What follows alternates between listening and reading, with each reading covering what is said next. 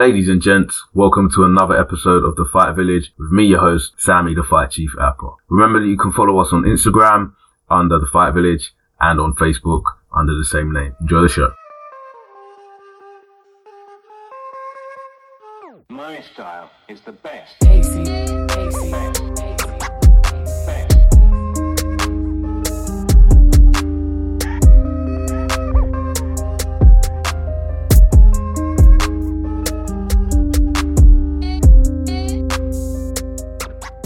Hello ladies and gents, and welcome to the second installation of The Fight Village with me, your host, Sammy the Fight Chief Apple. Today we got a very special guest, a really good friend of mine, Lawrence Brown. Lawrence, how you doing, man? Hey guys, I'm very well, thanks. How are you? Yeah, good, man. Thank you.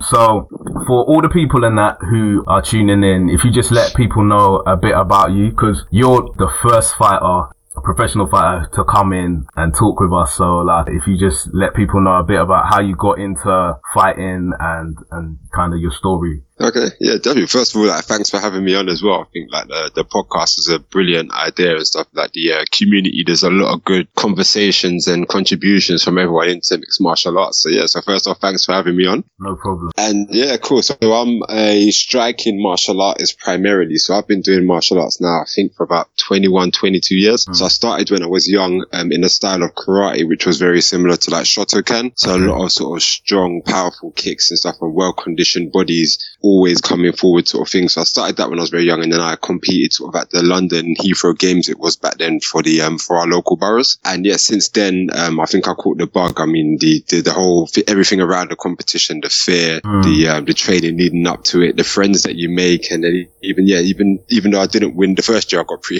beaten in the first round, but then coming back the next year to actually winning your first fight and progressing, the sort of personal development around that sort of got me sort of addicted to martial arts. Sure. So I trained up until about the age of 11 in that style of karate. And then my karate teacher, Steve Papadopoulos, he passed away, sadly. And I was going to secondary school, so I generally have a lot of sort of changes around then. Sure. In the sports you do and where your attention is. So I never really got into another club for a while until in my art class, once we were all sort of like play fighting and stuff. And then my art teacher, who was one of them sort of very cool, chill teachers, used to get involved and sort of like beat us up a little bit as well.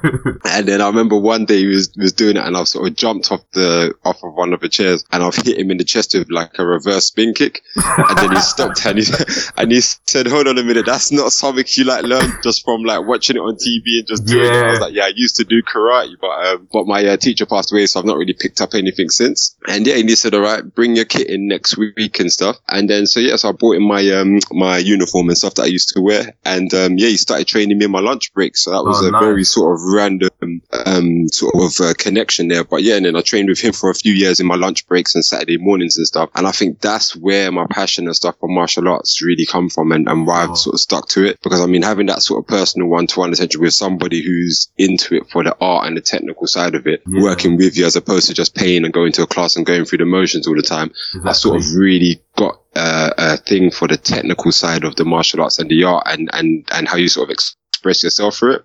So I think for about 3 years I was training sort of with him, doing more of the sort of like points and contact karate, and also just the physical development side of it, as opposed to like the real hardcore competition fighting. So yes, and then obviously from there, there's only so far he could take me, and also he's into art and music and stuff, so he's into the technical side, but he encouraged me to find an actual club where I could actually take my martial arts training further. So then I started looking around for something that really sort of attracted me, which had the element of the technical side as well as the sort of physical combat side. And then I found a club called Nanyang Pugilistic Association. So that's a Kung Fu school established, I think, in 1954 in Singapore. Oh, wow. So they're stemming back a long way, and the heads of that school were like bouncers around the times of the wars in the early 20th century and stuff. So they got tried and tested methods, and they used the Southern Crane style Kung Fu and also practiced Chinese kickboxing. And so Chinese kickboxing is known as Sanda or Sanshao. So you'll probably recognize fighters such as Kung Lee. He's a Sanda fighter. Yeah. So that's that sort of style. So I started learning that there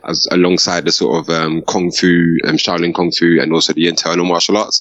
And I'm still a member there. I still visit my the head teacher who's in Thailand at the moment, in Arm strong. And Nice. also he's the master in Singapore, Master Tan. So every now and then I always dabble back in a bit of Kung Fu, and that's sort of my roots. So it's always good to go back and just remember sort of where you started and where you come from. Exactly, yeah. Yeah, so yeah, and then Chinese kickboxing or Sanda is a brilliant striking style. I think is if you see any clips online of it, and there are a few clips circulating, it's a very dynamic style, and you have throws and takedowns as well, but there's no ground fighting. So I think it could be a really big art, but it just hasn't got the traction that other arts have, or the same sort of promotion and stuff. So there isn't as many opportunities in it at the moment.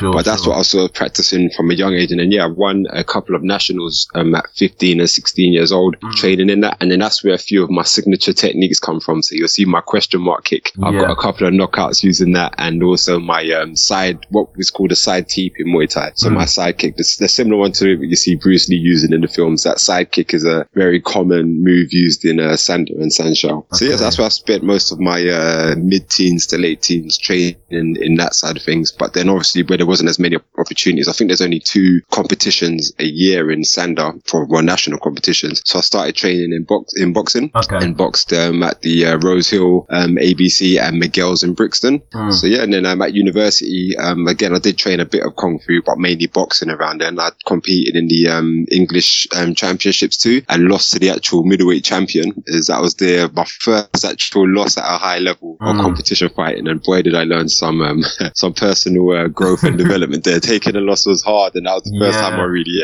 anything you're really passionate about and into, then you're going to really take that to heart. And that was the first time I lost. And I remember after that, I came back to training probably a week later on. And and I didn't say much. And then sparring, I'd leveled up my whole focus and everything. I remember my coach saying to me, maybe you should lose more often because you've come back like a man possessed. And I remember I did learn big time from that. So yeah, because they always kind of say that, don't they? They say that you learn more from a loss than you do from a win. Very true. You do, because you really analyze it. Not only that, you're looking internally as well at yourself, and all of that sort of looking into sort of what happened in it, how you feel about it and stuff. And then that can give you motivation to go on and really give yourself to whatever training you're going on to do. So it's always good to take it and learn from it and stuff. Also to remember your patterns of thinking, not to get into the negative patterns of thinking or think that you came up short or you don't have what it takes to win, because that is sort of, that will reflect in your training and how you go on fighting. So it's good to always keep the positive side of the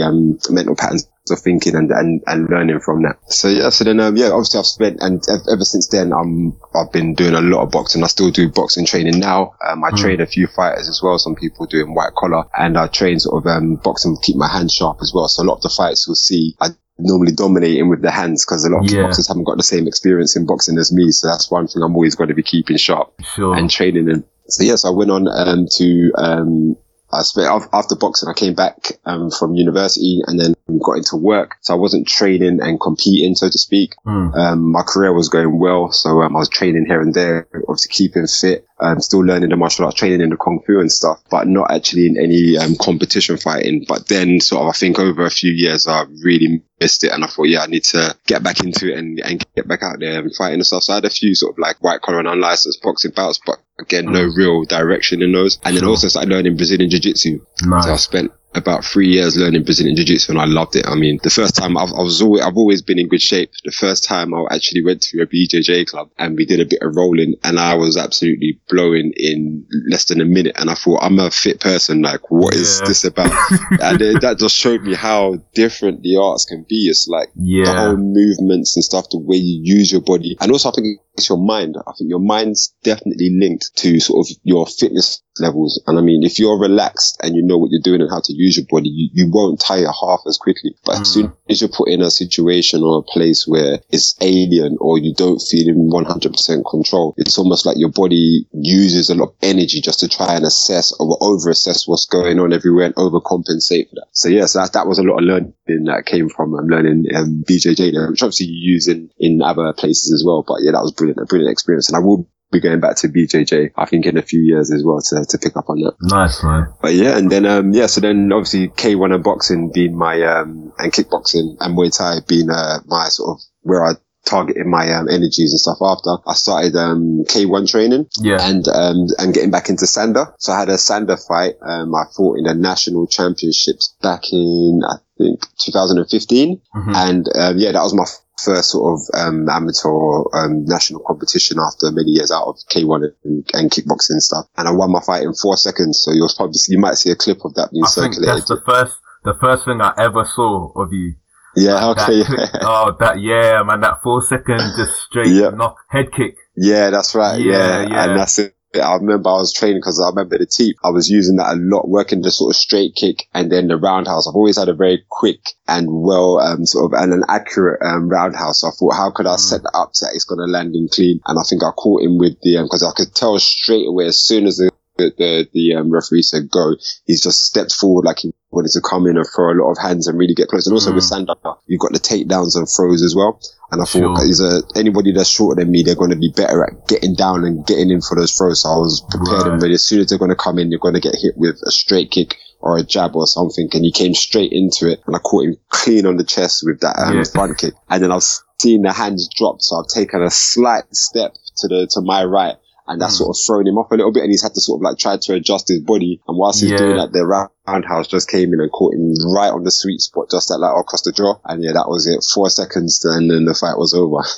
Yeah, because the person who took the video. Yep. They were saying he said he was going to do that. Mm-hmm. So. Is that something you just noticed beforehand, before the competition? Yeah. Yeah, as I was saying, with any martial art or training, I'm probably over analytical on how things work and the technical side of things. And that's something I'd been drilling a lot, and I'd seen how it worked in sparring with different people. And I think it was a week before, and it was my younger brother Matthew, and I was telling him, because he's probably my biggest fan. Like, and I'll see him and speak to him after each training session. He's seen all of my progress and all the moves I like and everything. He's cornering me in my Muay Thai fights as well, so you'll see him in some of the photos. And I told him that this is working for me at the moment a lot in sparring. I'm really feeling it, like the roundhouse is coming around, and I'm catching people a lot with it, and the teep as well. I'm feeling that's my strongest point. And I said that I think is going to be what I'm going to win this with. Even if it happens later on, it's going to happen later on. But that is where my heart is, or something just felt right about that then. And literally, as he said, go, the guy is coming perfect, and he's very square on. So I hit him clean with the straight kick, and then a step slightly to the right, just as he's getting his bearings back, and then caught him with the roundhouse perfectly. Then he also, after I've hit him, as he's going down, I'm going to throw the right hand, which luckily misses. To really finish the job. Sure. Yeah, good stuff, man. But yeah, so that was a massive sort of boom to come back into the combat and competition fighting side of things. And then I think after that, I probably rushed a little bit into sort of like the pro level of Sandor. And then I had a loss in the October of that year. But like I said, again, any loss that I experience I'm coming back like a man possessed. And since that loss in October, I haven't lost a stand-up kickboxing, Sandor or K1 or Muay Thai fight. So that has definitely helped me keep my focus and driven me with my training and stuff. And that was 2015. So that's, coming up to 3 years since then. And then, so like I said, Sandor, there's not a big community in the UK. In China, there's a lot of Sandor, and you'll see a lot of fights, Sandor versus Muay Thai. But it's not big enough here. So that's why I moved across to K1 and Muay Thai, which is where I'm thinking Muay Thai is definitely where you're going to see me in the near future. Because you've done some events for the Grand Prix, haven't you? That's right, yeah. So I fought on the Muay Thai Grand Prix, which was in partnerships with Lion Fight. And Lion Fight is a very big sort of Muay Thai promotion out in the US at the moment. So last year they have what's called the Road to Muay Thai Grand Prix. And that's where any up and coming fighters can come, and if you win, it's like the eliminators for Muay Thai Grand Prix. Right. And if you get a win on there, then you can go on to fight on the Muay Thai Grand Prix. And for me, Muay Thai Grand Prix is the biggest Muay Thai show in Europe. You obviously get your Yokkao show when they come over occasionally and do stuff. They're just a big global name in Muay Thai. But otherwise, Muay Thai Grand Prix is huge. And I mean, you've got world champions and big fighters. I mean, the whole partnership with Lion Fight just shows how big it is and known around the world. So yes, I was very privileged to fight on that. And my head coach, Philip Chu, sort of is the guy behind Muay Thai Grand Prix. And yeah, when I first went to train with him, I was training sort of K1 with Nanyang, and I was traveling out to Double K and stuff, which was difficult for me to get into training and stuff. So then I remember I went to watch the Muay Thai Grand Prix about 2 years ago, and I saw the Muay Thai style of fighting, and I saw Team Chu fighters fight, and I just thought, Jesus, that's exactly how I want to fight. That is their whole composure, the strategy behind it, and the thinking behind their fights. So they would use techniques that would sort of like void a strength of another fighter. So if you're fighting, say, like a southpaw with a good rear hand or something, then they were throwing a lot of like the sort of right kick to stop them wanting to throw that right hand and stuff like that. And then working in the clinch with the knees. And yeah, it was just, they were just amazing. Like I thought every one of their fighters really kept their heads about them, no matter how aggressive the fighter was that was in front of them. They had a good like plan and strategy and used technique to win. And then luckily I went looked up where they trained and stuff, and it was literally down the road from where my offices were. So I went up to meet Phil and said, yeah, I want to train with you. I'm training K1 at the moment, but I want to fight Muay Thai. And he said, yeah, he told me the times to come to training, and yeah, the rest is history. So now I'm actually teaching Muay Thai with them as well as training. That's really cool, man, because I mean, it's great that you speak about the calmness and kind of like the analytical nature that they have in ring, because I think that you can really see that in some of your fights as well. I was looking up one of your fights against like this guy called Lucas Duda. Oh yes, yeah. And like just your composure in there, it's like, I don't know, like you're walking on the beach or something like that. You know, you're just very calm and you know exactly what you're doing. I've noticed that you're really good at trapping guys in the corner.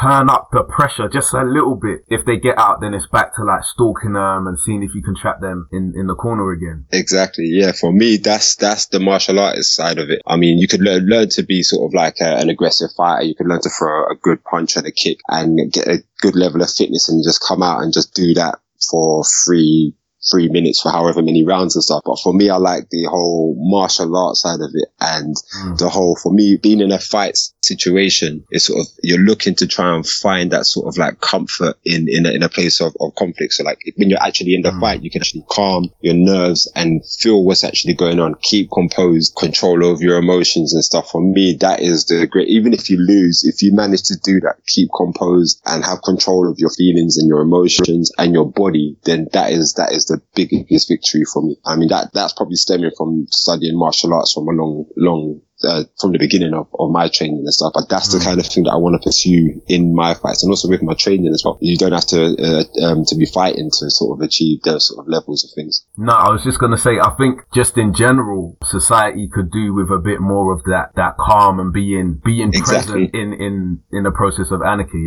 Yeah, that's it. And I mean, in the midst of like conflict and stuff, if you can be calm and use your brain and make good decisions and decide, then those are skills that you're going to use and are going to have a massive impact on your life and people's lives around you and stuff. So for me, that is the most important part. And then, so that's what I'm training to do, try and achieve that level where amidst the fight and the conflict, I can still be Lawrence from the core and the soul and express who I am through my moves and how I move in the fight. So I even look back at my really old fights, and there's a saying in the samurais used to say, and in Kung Fu as well, is they'll say a fighter, your chi is scattered when you first start. So you will notice that in the earlier stages of amateur fighting, fighters are very erratic. Their moves are very sort of wild and their movements are very wild, and they're knackered within no time. But you watch a pro and they're very slick. They can see what they're doing. Their moves are more composed and more controlled. So that side of things, that is what they mean when they say settling your chi and being composed as a fighter. And obviously that comes through rounds of sparring and the more experience that you have through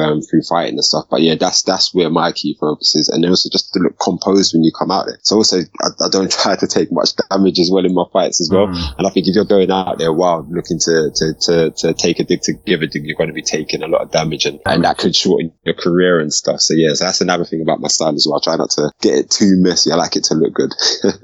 Mighty Mouse has spoken about that as well. Yeah. Kind of like, he's not here to get punched in the face. Yeah. He's here to win fights. So Exactly. I totally get that. Yeah. So, it's been all the rage in the MMA community about weight cutting. We're seeing more and more conversations about weight cutting. Now, I've always leaned to the idea that fighters should fight closer to their weight group, very similar to what they walk around in. Do you agree with that, or do you kind of agree with the kind of older mentality of being big for your division? For me, it depends on the individual and the fight that you've got and your lifestyle sort of around it. So you've got some people who everything that they do is around their fighting and their career for fighting, and they can cut the weight. I know fighters that cut 12 to 15 kilos for fights, and it doesn't affect them mentally. They can do it. It's fine.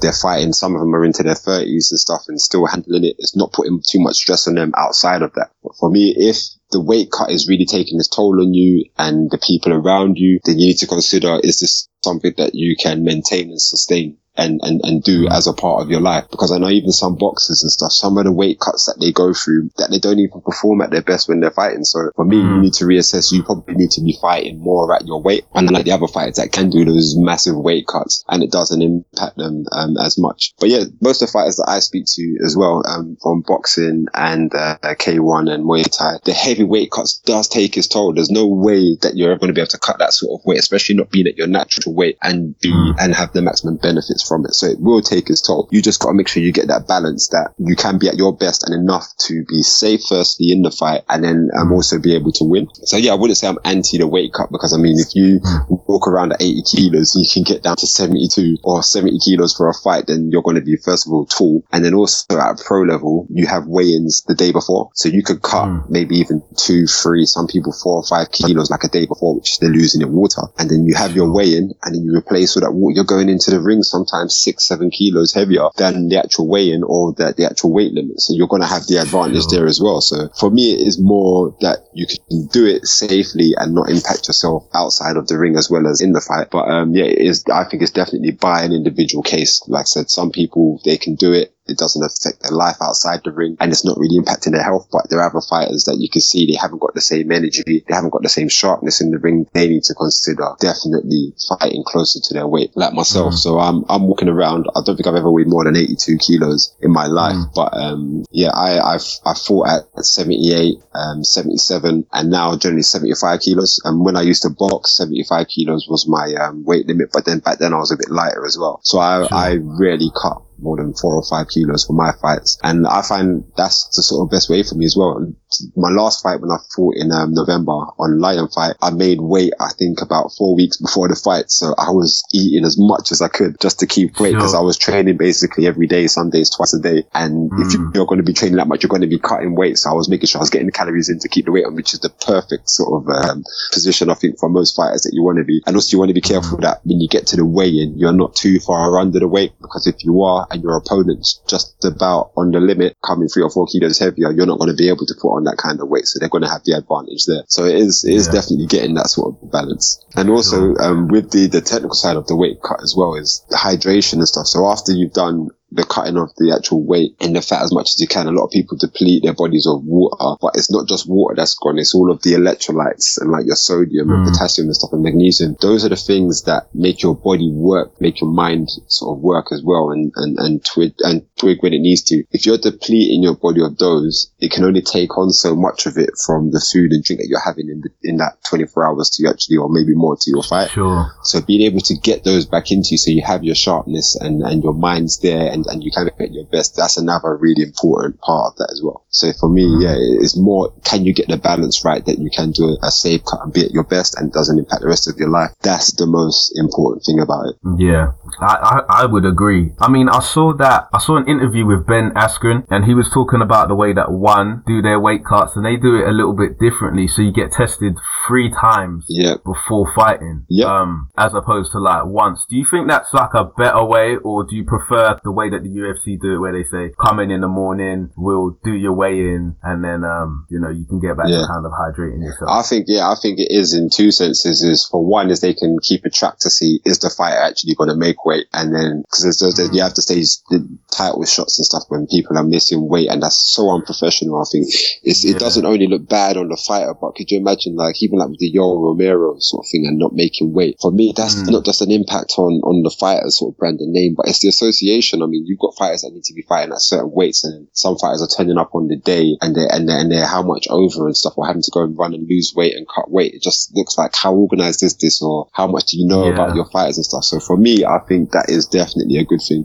and it promotes that sort of ethic around sort of not just radically doing it and putting them extreme measures on your body. It is more of a sort of like sustained, ongoing sort of thing, and knowing that you are going to have them just, it keeps it more professional. And for me, it is a good thing. I know other people disagree because they want to do those sort of last minute cuts and stuff like that. But for me, I think it's definitely a good thing. Yeah, me too. Okay, and speaking of one, I know that we talked about this a little bit beforehand. They are launching like a kickboxing league. Oh, yes. That is, very exciting. I mean, I've been a big fan of One Championships for a while, and I do plan to go back into sort of the mixed martial arts side of things. I'll be pursuing Muay Thai for the next few years, and as far as I can take that, but I do want to get back and dabble into MMA before I end my competition fighting career. So when I heard this was amazing, because I looking at One Championships, I feel like their competition has more defined lines between the styles of different martial arts and embraces those different styles and showcases the styles against each other. I feel the UFC has done a brilliant job in the beginning stages of that, and that definitely helps, like the BJJ and the jiu-jitsu and the grappling. I mean, some of the wins and the victories that in the early UFCs that the grapplers got over sort of very dominant strikers and more stronger fighters, I think it really proved how powerful an art it is. And I think that the One Championships is really doing that now. Some of the fights that you see where you've got someone who's a clear striker, a much stronger striker, using that against, say, like a Muay Thai fighter, and then it is literally who has honed in on their skill and their background skill the most and can execute it the best in a pressurized environment. And I mean, that for me is excellent in the One Championships. And I actually trained at the Evolve gym whilst I was working in Singapore about 3 years ago, I think it was. Nice. And I think, for me, just the professionalism behind it. And I mean, all of the trainers there are like world champions and stuff.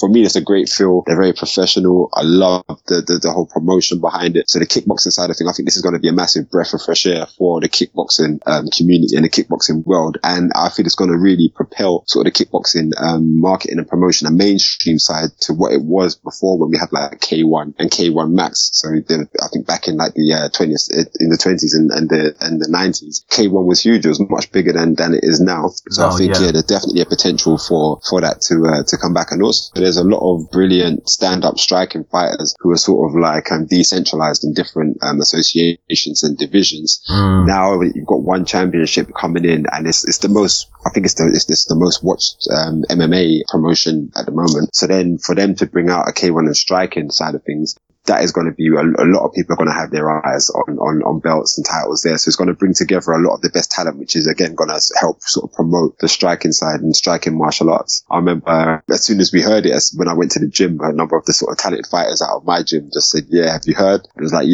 we've heard. And everyone was training that bit hard, and they were like, we want one of them belts.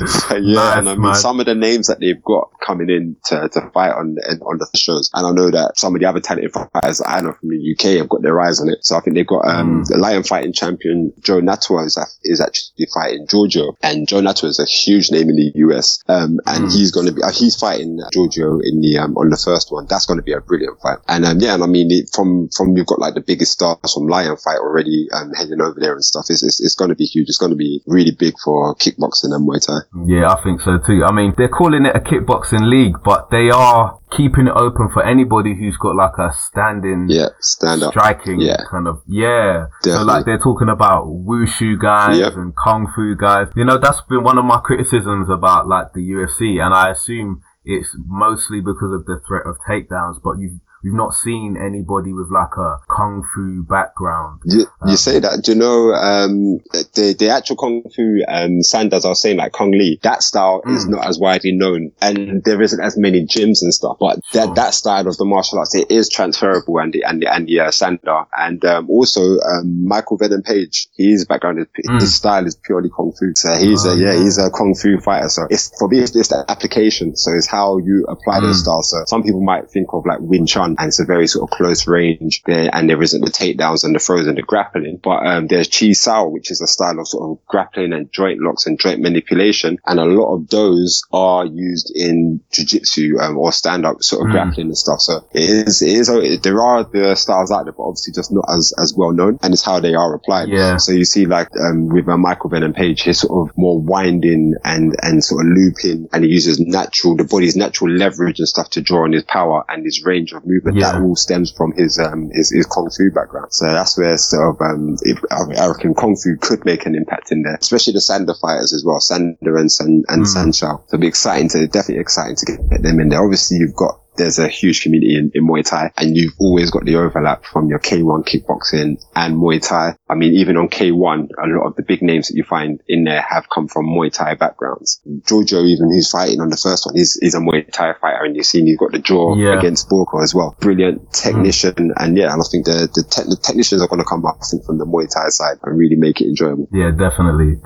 I wanted to talk to you about Glory as well. Yep. How familiar are you? Because Glory, I'm not really familiar with. Like, it's something that I've kind of heard on the outskirts, but like, it's not something that I've paid much attention to. And obviously, as a result of this process and trying to become more knowledgeable in combat sports in general, that will be an organization that I do look to kind of like broaden my knowledge on it. How much do you know about it? So for me, Glory is definitely the biggest kickboxing promotion sort of today out there. And I feel it's sort of come about, you had K1 and K1 Max back like in the 90s and stuff. They were huge, and that's where a lot of the fighters were. But Glory now is the number one, and Glory is sort of more around the K1 striking art. And you get fighters, and I mean, the promotion has been done brilliantly. Obviously, the money behind it as well, and the building of fighters and the whole international coverage of it has made it sort of what it is. It's still relatively young. I think it's like from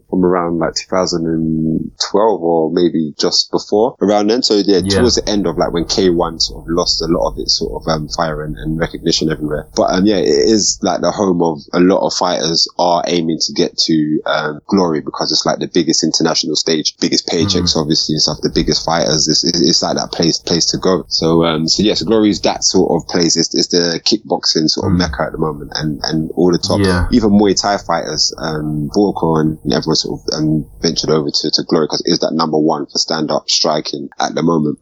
And yeah, so Bader, who's fighting in it, he's been in there from a long time. He fought on K1 as well, but when you've got names like that in Glory, that's where the draw is going to come from. And I mean, absolutely devastating striking fighters like that are come forward, knockout artists and fight with bad intentions in the stand-up. They're gonna really draw the crowds and get the people going. So yeah, so he's fighting on Glory 51. That's right. Yeah, it's actually a rematch. Yeah, that's right. The first one, I think was it disqualification? I think, or was it foul? It was. Yeah, disqualification. Yeah. So the two of them are notorious for their bad boys, as bad as they come, like both from Holland and and I think of North African descent, like Egypt, and I can't remember where Bader is from, but yeah, they're known. I mean, I think they've both been arrested on certain things and stuff like that, so they're known bad boys, and they're particularly good at sort of bad mouthing opponents and stuff. I remember Bader, I was never really a big fan, because I'm not really into all of that whole sort of misconduct around fights, and even been disqualified, I think,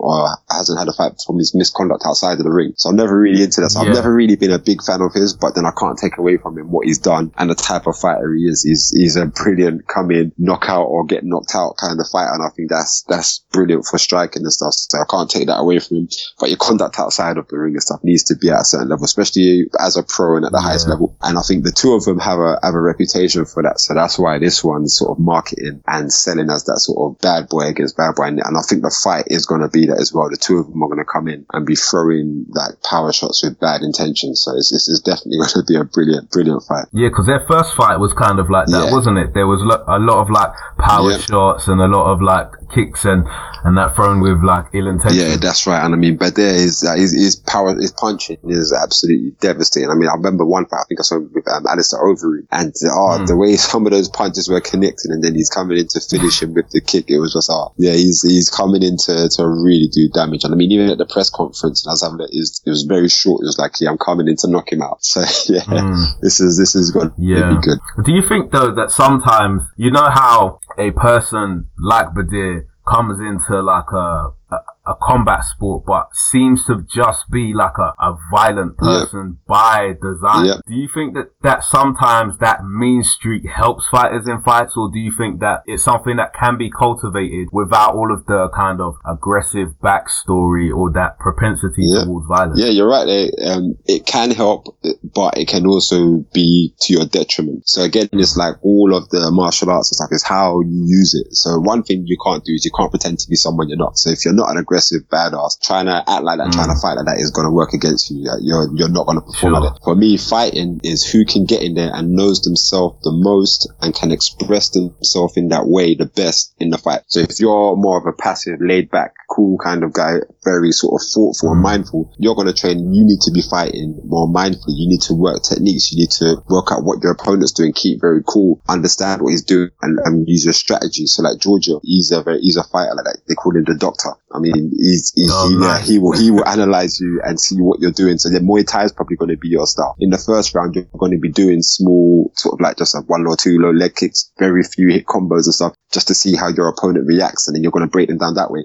K1 now, I think it does favor sort of more aggressive fighters because you get sort of scored for coming forward, throwing big combinations. You might only have like 3 or 4 combinations in your arsenal, but if you're pulling them off and coming forward and really breaking down your opponent, then they're going to be scoring and doing well. So for me, it's understanding who you are as a person and then using that to your best in the actual ring. So yeah, so it does help to an extent, but I think when you get to the higher levels, the aggression it gets cancelled out. I mean, the fighters get better, they know themselves more. It's it doesn't really help in that sense, but then if you've really got it down and you can use that to intimidate and you use that in your fighting style and it's well cultivated, it's gonna work. Obviously it's gonna work, but you can only take it so far. It's at that pro level, it's understanding yourself, being the best fighter that you can be. An aggressive fighter can be beaten and by someone that keeps their head on them, and then that's how it is at the pro level. Yeah, I mean, speaking of that, just reminds me of like someone like Mike Perry. Yes, yeah.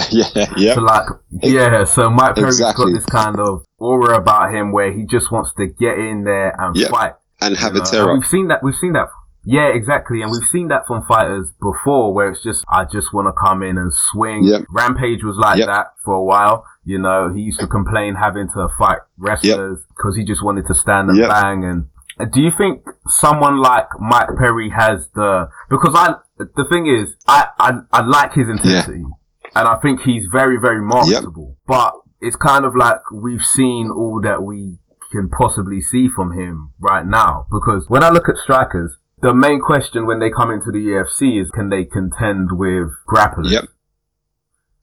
Whereas like Mike Perry's coming as this like one punch finisher, but a lot of his problems are from other strikers, which is quite interesting. Yep. So do you think like it's just a case of him going somewhere and training with someone like Six Gun Gibson or, you know, Henry Hooft and polishing it and making sure that he understands that it's not just always a terror? Or do you think that this is basically the extent of his powers and we should just throw him in there for fun? Definitely. I think that is down to the individual, and anybody has the capability to turn around what they're doing and their trajectory in anything. So that same aggression, that same passion that he's attacking it with now, if he's to put that into shaping and designing how he's going to fight and taking that into his fights, then I think he's got all the propensity to change and adapt and become a better fighter. Obviously you've got the business and the marketing side of it. Once you've created that persona and that character, it's going to be harder for you to slip out of that kind of headspace and being that person. So you might need to take a little while away from that whilst you are reprogramming and redesigning, which you can do if your motivation and your heart's in it. So it would be a case of almost like recreating a new person, like a new fighter, and then coming in and fighting with that. But I mean, anybody that does have it in them to compete and get in there at that level and show the heart, because I think his last fight was pretty brutal as well. I mean, anyone that has the heart to do that, I mean, imagine them putting that same heart and determination into trying to learn a new skill or trying to change the way they fight and then bringing that to the table. It's doable. Yeah. It's 100% doable. But again, it's being smart about it. He needs to work out where his biggest flaws are and where he might be overcompensating on the side of like the aggression and being a bit wild and a bit loose. And then how can you tighten up there and then adapt and change and use other skills? Because at the pro level, that's what it's about. I mean, you need to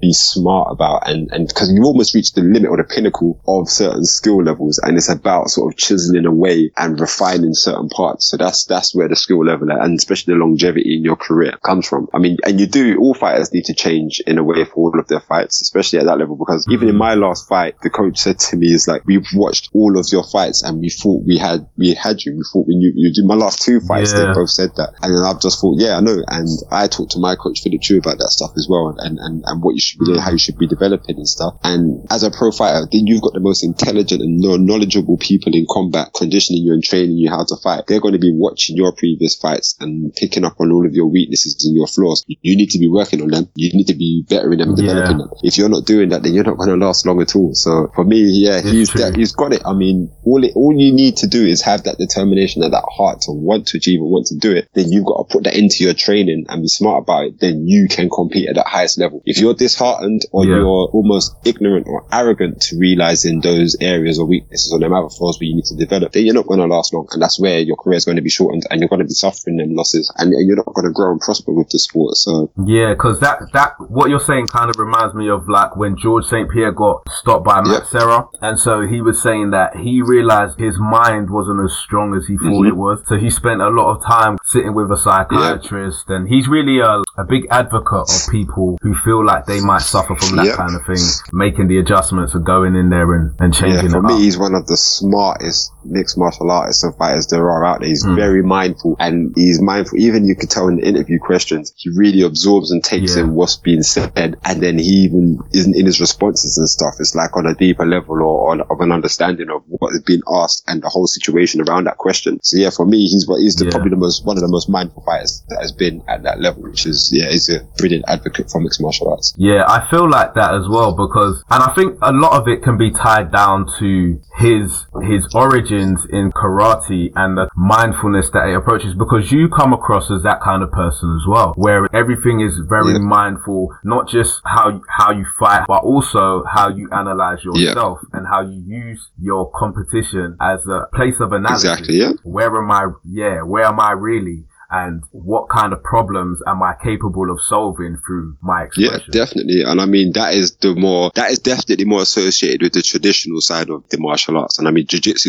is a prime example of that. You learn about yourself every time you roll. Every time you roll, you learn about yourself. I mean, that is more associated with the traditional arts. Not so much with the more sort of newer arts like kickboxing and boxing. There is definitely that same sort of personal development and growth in it, and you can, but there isn't the same sort of framework for you to easily recognize and know and develop through that. So I think, coming from the traditional arts, you do definitely have that more mindful way of doing things. If you're sort of straight into an MMA gym where you're sort of working across all the different arts and those arts have been refined to take the best of each one, I don't think you're diving deep enough into an art to understand it and to really express yourself through that individual art. You're just taking sort of smaller parts of that. But I mean, it's out there, and I mean, people, if they're smart enough, they know, okay, I need to go and work on these areas. I need to really submerge myself in something that can do some deeper learning. It's out there for you to do it. I mean, it is down to the individuals to realize and then go and take control and charge of that area of development. Yeah, man, definitely.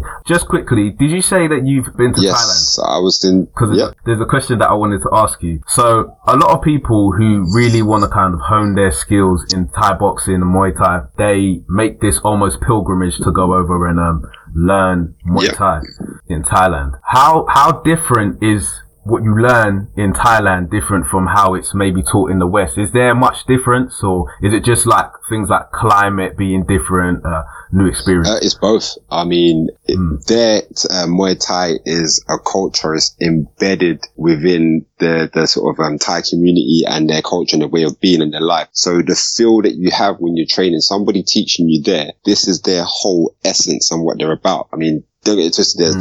There's brilliant instructors, very technical, very precise, knowledgeable instructors here who are brilliant. But then when you go somewhere and for somebody, that is their way of life. They've lived, breathed, and that has been them since they were young. Then it's a different type of tuition. I mean, it'd be small things that they're getting you to do that you don't realize where it's showing you sort of certain kinds of development, or it might be developing different parts of your bodies in a way that you didn't. And I mean, also another thing over there is the time that they take out to train as well. So here, I think a lot of fighters have day jobs and their life's a lot more different, a lot more fast paced. We've got a lot more things going on. Out there, you might Yeah. train multiple times a day, and you have a focus on a smaller area at those different times, and you're doing it consistently over time until you're just naturally doing it. And I mean, when I went out there, the training was, because it was only just for training. I have never trained that much in my life. So the first 3 days, it was like 3 times a day training. You're up at 5:30, you're off running at like 6 o'clock in the morning for a good run, and you come back and you might do a little bit of technical training and stuff.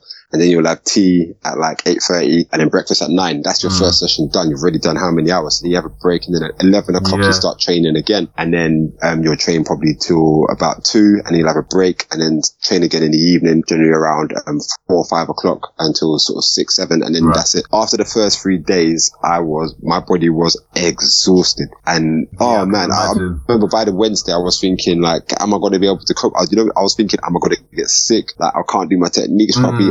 But then that is a whole mental development as well.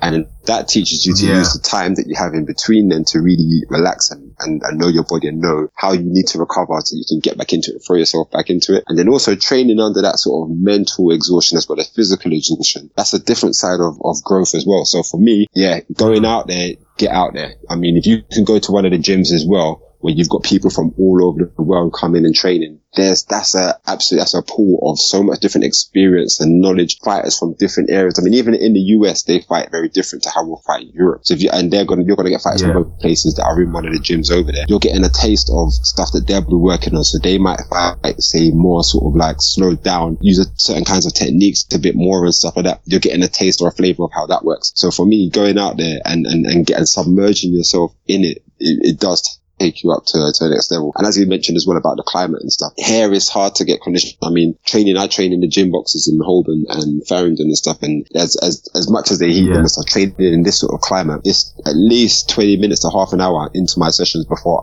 I'm fully warmed up. I feel like all of my ligaments and my hands and my feet are warmed up. Out there, it's that the warmer climate and consistently being in the warmer climate, you don't need to do that same sort of warm up. And not only your circulation's better and stuff as well. So your movement, your actual body feels that bit better. So that definitely impacts it as well. And I mean, like hitting the pads and stuff, you're not going to go and smash a heavy bag over your head too often. And within your training session, because it's going to take you a long time to warm up before you can really lace into it. Out there, you could be doing smashing pads like within minutes of being at the gym and stuff. So that side of it definitely has an impact as well. So, and also I think the way that they train, we do sort of try and take from them and learn over here, because they're advancing obviously at a much faster pace than here. So you'll see them doing much more sort of like technical sparring, where sometimes they don't wear shin pads and stuff, and they'll be just wearing like, say, gloves, and it's more sort of just refining their technique and getting it. It's very playful, whereas here I find we don't have that same playful side of it. It's very competitive, and you get a lot of people that spar quite hard and always wanted to get one up. Over there, it is because it's just the way of life and what they do. That relaxing and that playful side of it definitely enhances your skill level. So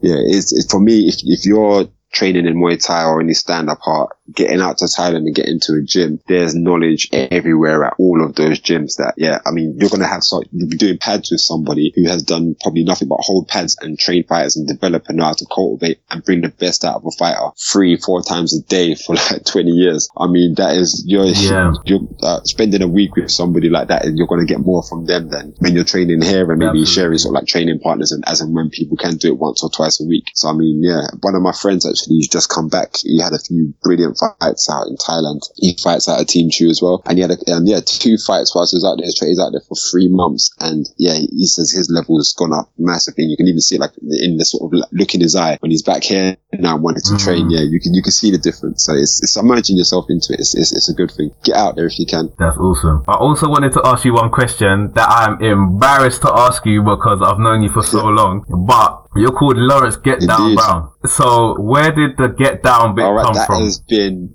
the name for about 13, maybe 14 years. So, it came from, when I was very young, I was boxing at Rose Hall ABC. We had a trainer called Carl who, passed away sadly about 8 years ago. And, he used to take us on the pads and stuff. And then, like I said as well, being very playful with training and stuff, that gym was one of the gyms where I grew a lot and learned a lot because it had that atmosphere. And in between the rounds, I would always do a little dance or a little jive or something like, and when my fitness was up, it was like when I was really in the zone and really feeling it and stuff, it was like, it's like you want to dance. what you want to move all the time. Even till today, when I'm in my fight camp, I know as soon as in between rounds of me hitting pads and stuff, and I start just getting the urge to move and to whatever and dance. Even when you're like knackered near the end of a session, if you want to dance, then I know that things are going right. I'm feeling it. I'm getting my range. I'm almost ready to fight.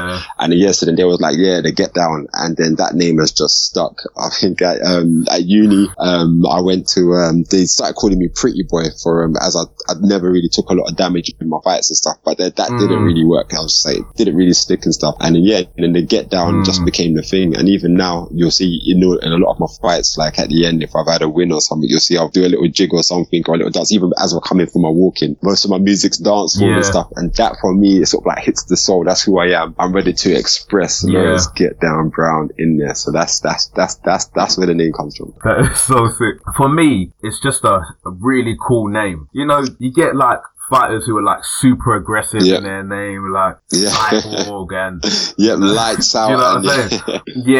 Pitbull. And so I think it's like a really cool name. But yeah, man, I always wanted to ask you about that, but I thought, you know what, we're doing a podcast, let me save it. And I get asked it a lot, so it's good that I can put it on there and people can hear from the podcast. Exactly, yeah. So, did you wanted to give any, like, shout outs to anybody, before we closed up, anything that if you got any sponsors? Yeah, definitely. Well, first thing I want to just say thanks and shout out to all of anybody that has an interest remotely in combat sports, because you are what make it happen. I mean, the support, even if it's just sharing stuff online, commenting, liking, buying, watching and stuff, you make it happen. You give us the opportunity to do what we do and perform and express ourselves on that level. So that's my first, always the shout out. And then also to my club, Namyang, because I'm always training back there, and that's where I started out my sort of martial arts journey. And Team Chu, if you can follow them, they are huge, and we've got some major talent coming up, fighting on Muay Thai Grand Prix, Lion Fight, any big Muay Thai show. And for me,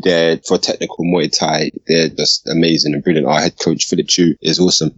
So yes, I follow Team Chu and Muay Thai Grand Prix, and and then basically I was saying shout out to all my teammates. There's so many of them, I can't name them all. But if you're following me on sort of Instagram, you see I'll always be tagging them sort of in our training videos and stuff like that. And they're brilliant. And I mean, just what they're doing training wise, you always can find tips, even if you just want to do it for fitness and stuff. Follow some of them, have a look at what they're doing, and the personal development you see coming from each of those guys as part of Team Chu. And in Muay Thai, you could take a little bit of that and do into whatever you're doing in your day-to-day life. So they are my biggest shout outs. And also, another big shout out to my brother Matthew as well, my biggest fan, always there supporting and listening, and he's like always giving me belief in myself when I might not be believing in myself. So yeah, so big shout out to my brother Matthew. Wicked. And then how can people find you? Alright, so I've got a page on Facebook, Lawrence Get Down Brown. I always try and post as much stuff on there. Obviously, as a separate page, it does get a little bit neglected, but I do try and keep everyone up to date on there, and also share my training stuff. But the main one is my Instagram, which is Lawrence RDB. So Lawrence RDB, Romeo Delta Bravo, on Instagram. That's where everything, I probably post on there every day. In my story, I'm training almost every day, and I have little snippets of stuff what I'm doing in there. So yeah, and then also if you've got questions on your training and stuff, just ping me a message on there. If you're watching now, I've got a question about what I'm doing. I get a lot of messages on there, and it's always good for me to share with people, so then it makes me think about what I'm doing and how I'm training. And and we can help bring each other on. So any stuff you've got as well, ping to me. Oh, wicked, man. Listen, Lawrence, it's been amazing to have you on the show. You're such a wealth of knowledge, and I think that, like an hour really isn't enough for like the kind of wisdom that you bring. So I'd love to have you on the show again. Just let me know. I mean, it's brilliant. Like I said, for me, it's an honor, especially having people that are so into the combat stuff. It really is warming to the heart and stuff. And you're the ones that give us the motivation when we step up there. What we're doing is what everyone else appreciates. So I'm free anytime to talk and to share and to discuss MMA and combat. My style is the best. Casey.